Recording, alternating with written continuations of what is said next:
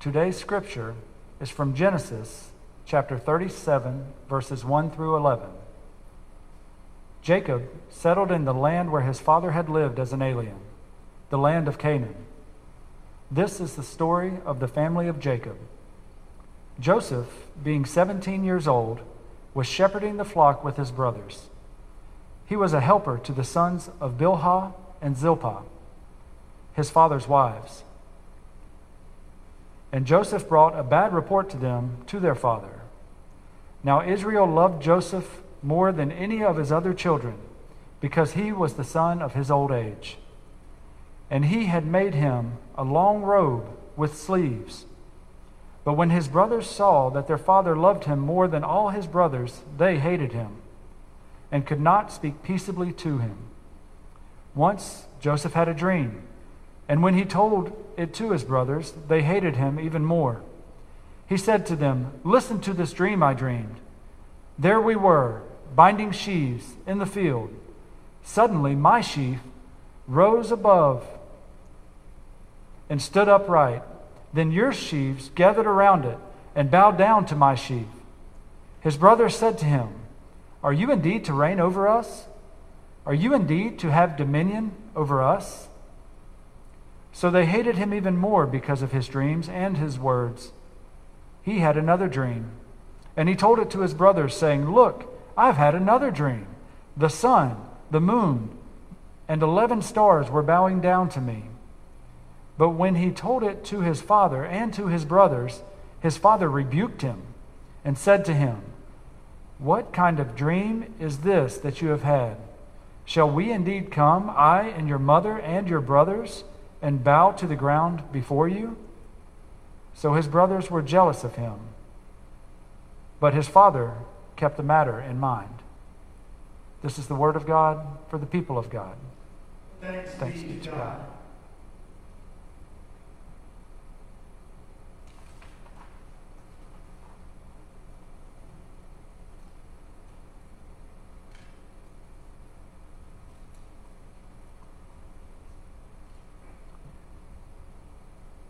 Good morning and happy Father's Day. As you may or may not have noticed, I'm not Arthur, I'm not Reed, nor am I Terry. I am not actually any of the individuals that report to the Staff Parish Relations Committee about an impactful sermon on Sunday mornings. Be warned. I am John Matthew Kilpatrick, a longtime member of this church, and I have the distinct privilege of delivering this Father's Day message. But first, I feel I must exercise my right as a father and tell some really bad jokes, otherwise known as dad jokes. With the help of BoardPanda.com, I give you Matt's top 10 greatest dad jokes of all times. Drum roll, please. Number 10. What is Forrest Gump's password? Well, it's one Forrest one, of course. Number 9. What was Beethoven's favorite fruit? Well, it's a banana, a banana. Do you want to hear a joke about a piece of paper? Never mind, it's terrible. Number 7. Did you know that French fries were not actually cooked in France? True story. They were cooked in Greece. I know. Why did the Clydesdale give the pony a glass of water? Because he was a little hoarse. Number 5. So I ordered a chicken and an egg from Amazon, and I'll let you know which comes first. Number 4. Why couldn't the bike stand up by itself? Well, it was too tired. Too tired. Number 3. A slice of apple pie cost $2.50 in Jamaica and $3 in the Bahamas. Why am I telling you this? Because these are the real pirates of the Caribbean. It does not get any better than bad dad pirate jokes, which is why number 2 and number 1 are just that. What did the pirate say on his 80th birthday? Aye, matey. I'm 80. And the number 1 dad joke of all time, and perhaps my favorite pirate joke, is what's a pirate's favorite letter? You may think it's R, but matey, it be to C. And that concludes the Father's Day top 10 dad jokes of all time, and perhaps my preaching career. Now, in today's scripture, Jacob's son Joseph really works himself into a pickle. It is one of those moments that is so very predictable from the outside looking in, but from the inside looking out, not so much. It's almost like a bad, scary movie where everyone in the theater, even everyone in the movie, knows what's behind the corner, but the person just can't wait to look. You know, this story reminds me of a boy I once knew. This boy loved his family. And I mean loved his family. And I'm not talking about just his immediate family. I'm talking about aunts and uncles and cousins and grandparents. He loved them so much that when he moved to a newly developed neighborhood, he picked out each empty lot and designated it for each one of their extended family members.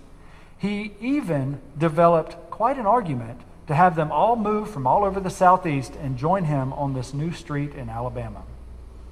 He loved them so much that at the age of 5, he would memorize their long-distance phone numbers and make phone calls when his parents weren't watching just to tell them hi. Now, for those of you under the age of 25, a long-distance phone call is a call made in a different area code that actually used to cost about $1 per minute.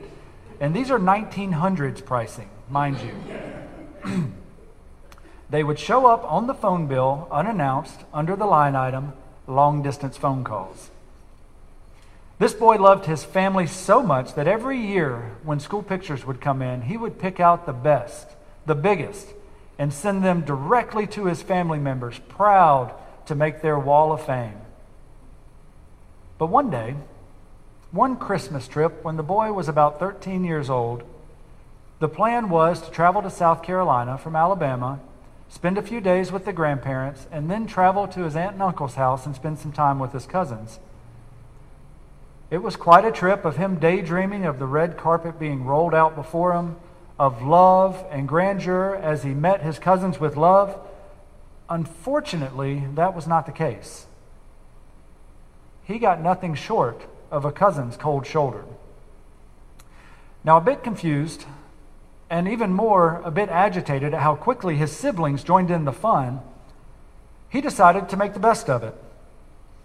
He decided to think of all the super fun things to do at his grandparents' house and just invite his cousins and siblings to come along with him. So with his best salesman's pitch, he went to the gang and said, "Who wants to play hide and seek?" "Nah, not with you." How about we all go down to the park? It'll be great." Not right now. We're busy." "I got it. Are you guys up for a movie? Popcorn? Soda?" Not today. No thanks." "No worries. There are plenty of adults for me to spend my time with. Besides, it was their loss. I, after all, am a blast to hang out with." Well, the days rolled on and the cold shoulders continued all the way to my cousin's house. It only took me 3 steps inside the house to get into the foyer and see right there in the middle of all the family pictures the source of this sour treatment. There in the middle of all the cousins' picture stood a high-gloss, super shiny Olin Mills special 8x10 of my school picture. Surrounding it, and completely dwarfing the other wallet-sized pictures on the wall, were my 4x6s from the last 5 years. "Welcome to the Matthew Shrine," my cousin screeched from the living room. Aha, I get it. You know, like Joseph, I fail to see how my good intentions would be experienced from another's point of view. It was quite the lesson in empathy. Henry David Thoreau said, "Could a greater miracle take place than for us to look through the eyes of each other for only an instant?" Leadership lessons can be tough. Life lessons can be tougher. God builds you and molds you through tough situations, and at times this can seem nearly impossible. Now, Joseph was around 30 years old before his life even remotely matched what he envisioned in that dream from God. This seems to be a biblical pattern. David was also 30 years old before he became the king of Israel, despite being anointed by Samuel at a very young age. Jesus was 30 years old when he began his ministry, despite his birth being celebrated, prophesied, and even proclaimed and foretold by Gabriel himself.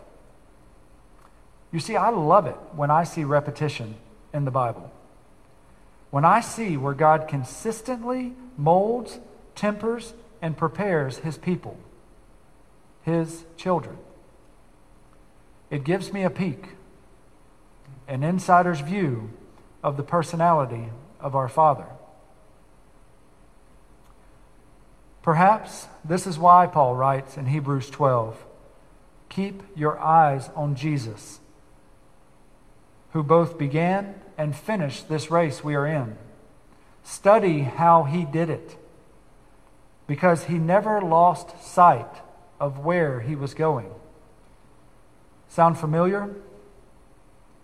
Paul goes on in verse 6 from the Message to say, "My dear child, don't shrug off God's discipline, but don't be crushed by it either.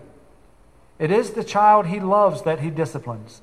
The child he embraces, he also corrects." God is educating you. That's why you must never drop out. He's treating you as dear children. The trouble you are in is not punishment. It's training. The normal experience of children. Only irresponsible parents leave children to fend for themselves. Would you prefer an irresponsible God? We respect our own parents for training and not spoiling us. So why not embrace God's training so that we may truly live? While we were children, our parents did what seemed best for us. But God is doing what is best for us, training us to live God's holy best. At the time, discipline is not much fun. It always feels like you are going against the grain. Later, of course, it pays off handsomely. For it is the well-trained who find themselves mature in their relationship with God. So don't sit around on your hands. Paul goes on, "No more dragging your feet. Clear the path for long-distance runners so no one will trip and fall, so no one will step in a hole and sprain an ankle. Help each other out and run for it.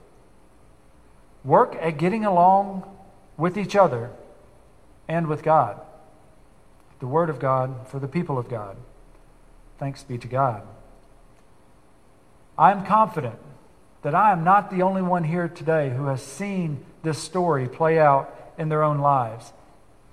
And even though Joseph did not have the book of Hebrews to find comfort in, as he was sold into slavery, ultimately spending 13 years in prison for a crime he did not commit, he did maintain hope.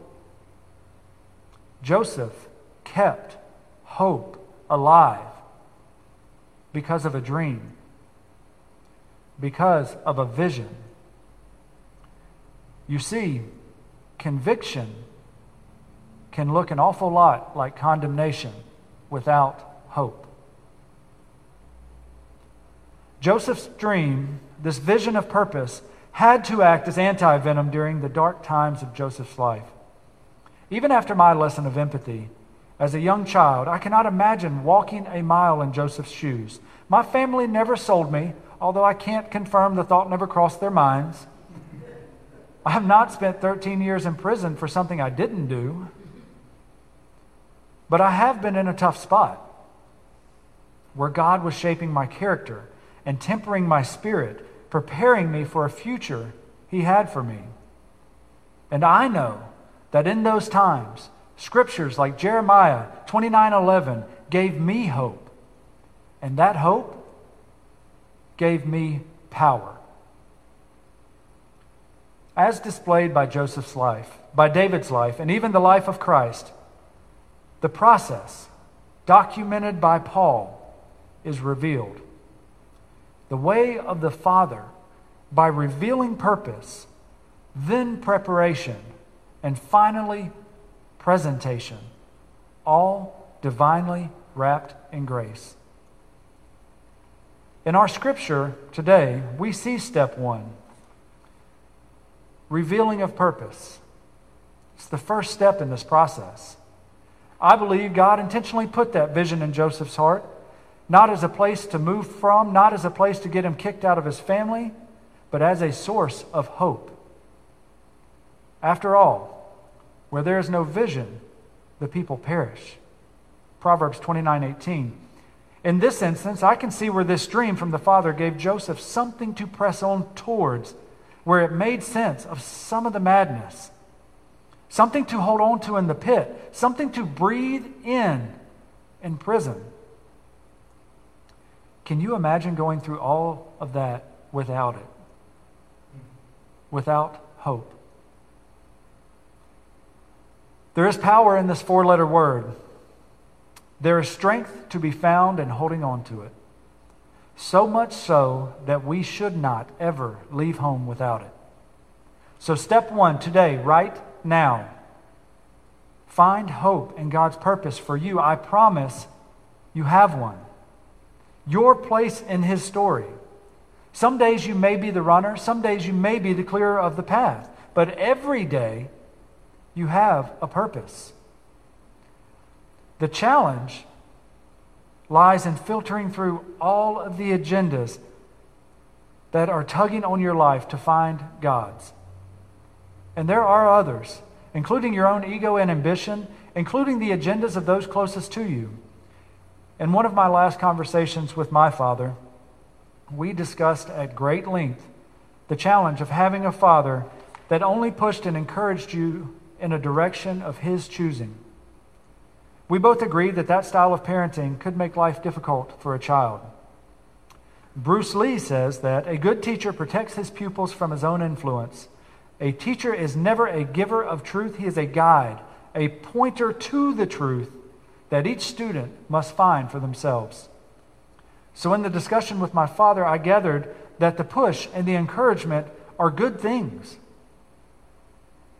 It is the direction that a father must be careful of, what he is pointing his children towards. This can either support this divine process or rival it.